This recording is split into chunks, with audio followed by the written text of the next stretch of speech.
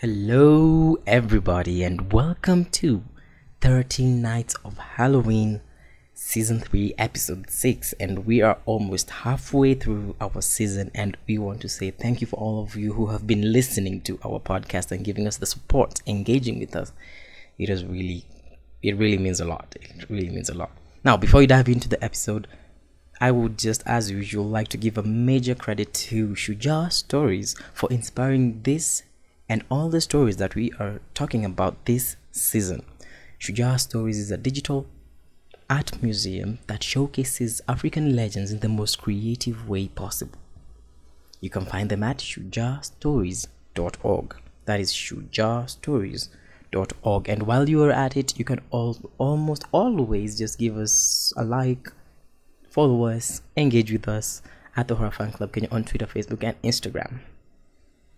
As always, I am yours, Larry Sylvester. So let's get right into part 1 of today's episode. Just but a disclaimer, this has to be one of the most eye-opening stories, basically simply because like a lot of things that are happening within Nairobi right now and we go through almost each and every day has so much relevance to this person's story. For all of you travelers, people who like traveling, might really relate to this, so get ready to be mind boggled, especially for the Kenyan citizens. Today we're going to talk about Syokimau. Professional broadcasting. Syokimau was from the Kamba tribe and was revered as an oracle. Long before the coming of the white man among the Kenyan tribes, possession of supernatural powers was greatly revered. Among these tribes, only a few individuals could rival Syokimau of the Akamba in prophetic powers. Syokimau was born and raised in Iveti Hills near what is now known as Machakos in the 1800s. Besides being a prophetess, she was a great medicine woman. Her people held her in high regard because it is claimed that she could predict if other communities such as the Maasai and the Gikuyu would attack, giving Kamba warriors enough time to prepare to defend themselves.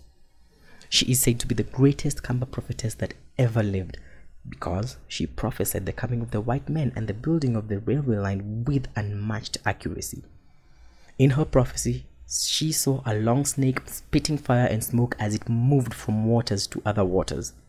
From it came out the people, their skin like white meat, and their words nonsensical like the chirping of birds. In their pockets, she said they carried fire with them everywhere they went.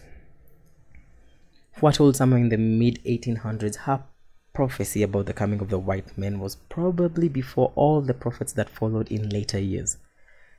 She also foretold the coming of a generation that would behave in strange ways. This generation would talk like weaverbirds, claim to be wiser, and break traditions. They do things that were considered taboos. Surprisingly, would even build houses on top of one another. Well, I guess that is what they were referring to, like the Generation Z and Millennials. Wow, that's a pretty accurate description. Because I'm considering the taboos that they're talking about was maybe piercings and tattoos. But tattoos were part of like African culture, so I don't think that was a taboo. Maybe other things that we do that are considered taboos traditionally. Anyway, moving on to the script. In the 20th century, her prophecy did come to pass. Yeah, no kidding. The long snake that spit fire and smoke was the great Kenya-Ugandan railway line that began at the coast in Mombasa near the Indian Ocean. The railway snaked across the land to the then Port Florence that is now Kisumu, home of the Lake Victoria.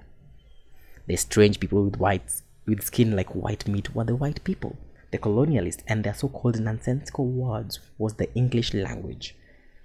The strange generation that was prophesied is our generation. Yep, called it. We have, after all, built houses on top of other houses, the skyscrapers that we see. Syokimau died in mysterious circumstances that even her people could not explain. Her tribesmen claimed that she died and resurrected twice before dying for good for the third time. I am immortal. It is later said that Siongua Kathukuya, another prophetess from Athi River, was so amazed at her prophecy that she named the place that is now called Syokimau after her. There is a statue of Syokimau at the new Syokimau standard gauge railway station to celebrate the great Kamba prophetess and medicine woman. Now, before going into the next segment of our first part where we talk about who, what, where, and how, personally, I think this was of great relevance to like the current situation in Kenya, the railway lines being built, the new railway lines being built, and like I am just so impressed by how they revered the oracle, the Syokimau oracle, to a point where her name is so synonymous with us to this day. Kudos, Kamba people. I'm really impressed by your tribe. Anyway, now moving on to the who, what, where, and how. A little bit of information to you, lovely coolies. Syokimau predicted the railway and the skyscrapers. Did she imagine that a railway station near the skyscrapers would be named after her? Who knows? Syokimau railway station is also near Nairobi National Park, the crown jewel of Nairobi. Can we imagine that lions, giraffes, ostriches, and eagles can be seen living wild within the city limits? Nairobi National Park is indeed a heritage that we need to guard and protect, even if there is a railway line running across it. And that concludes our first part of today's episode. Hold on to your horses. Get your coffee, get your milk and cookies, because we are about to go to the second part of today's segment. Welcome to the second part of today's segment, which will blow all your minds away. Previously, we talked about Mora Wangite, who was a very fearsome sort of prophetess and / warrior. Now, I believe you remember me mentioning one of the warriors that was killed during her reign. For this second segment, we are going to talk about Ontenyo Nyamantere, also known as the superhero of the Abagusi. Now, I'll let you know where Mora Wangite comes in. So, Ontenyo was an Abagusi warrior who led the resistance against the British invasion of the Kisii. And not to put it lightly, but I think the Abagusi were like a real pain in the ass for the colonialists, because they were very, very, very, very good at what they did, especially because of Mora. If you haven't heard about the story of Mora Wangite, check out our previous episodes. You will find her name there, and you can get to piece this in together. Ontenyo Nyamantere was adopted and brought up by his aunt, Mora Wangite, another prominent Abagusi personality. Yep, spoiler, she was her aunt. She was his aunt, rather. Wow, I can see like Netflix running to do like a full-on series about this. Anyway, in 1905, the King African Rifles that came to crush the Abagusi rebellion killed many of the Abagusi, burned homesteads, seized livestock, and destroyed crops. They also shot and killed women and children who showed resistance. The Briton responsible for the killings was a ruthless man, Milton, who, on behalf of the colonial government, was to punish the Abagusi for having raided their neighboring communities and stealing from them. Geoffrey Northcote, yeah, we remember him, was another who was hated so much because of his ruthless killings of the people. Yeah, no kidding. One time, Ontenyo's aunt, Mora Wangite, advised that he confront the British and fight them. Ontenyo gathered the finest of the Abagusi warriors and, with his aunt's blessing, went after the British. Armed with only poisoned arrows and spears, he and his warriors lay an ambush in the path of the British, who had seized another herd of livestock that they were driving them away. It so happened that Northcote was also leading the expedition. During the attack, Ontenyo speared Northcote on the right shoulder before he drew his gun and defended himself.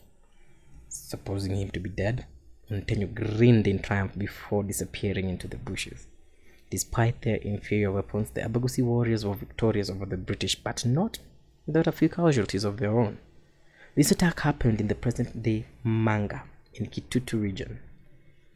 The Abagusi celebrated Ontenyo with song and dance. He had become some sort of superhero to them for having killed the white colonial administrator who had tormented them in the past. The Abagusi warriors, meanwhile, were so motivated by Ontenyo's bravery and started carrying out reckless frequent raids unknown to them. Northcote had not only just survived the spearing, but had sent a message to Kisumu for reinforcements. The reinforcements arrived in Kisii 3 days later and showed even more brutality on the Abagusi than before.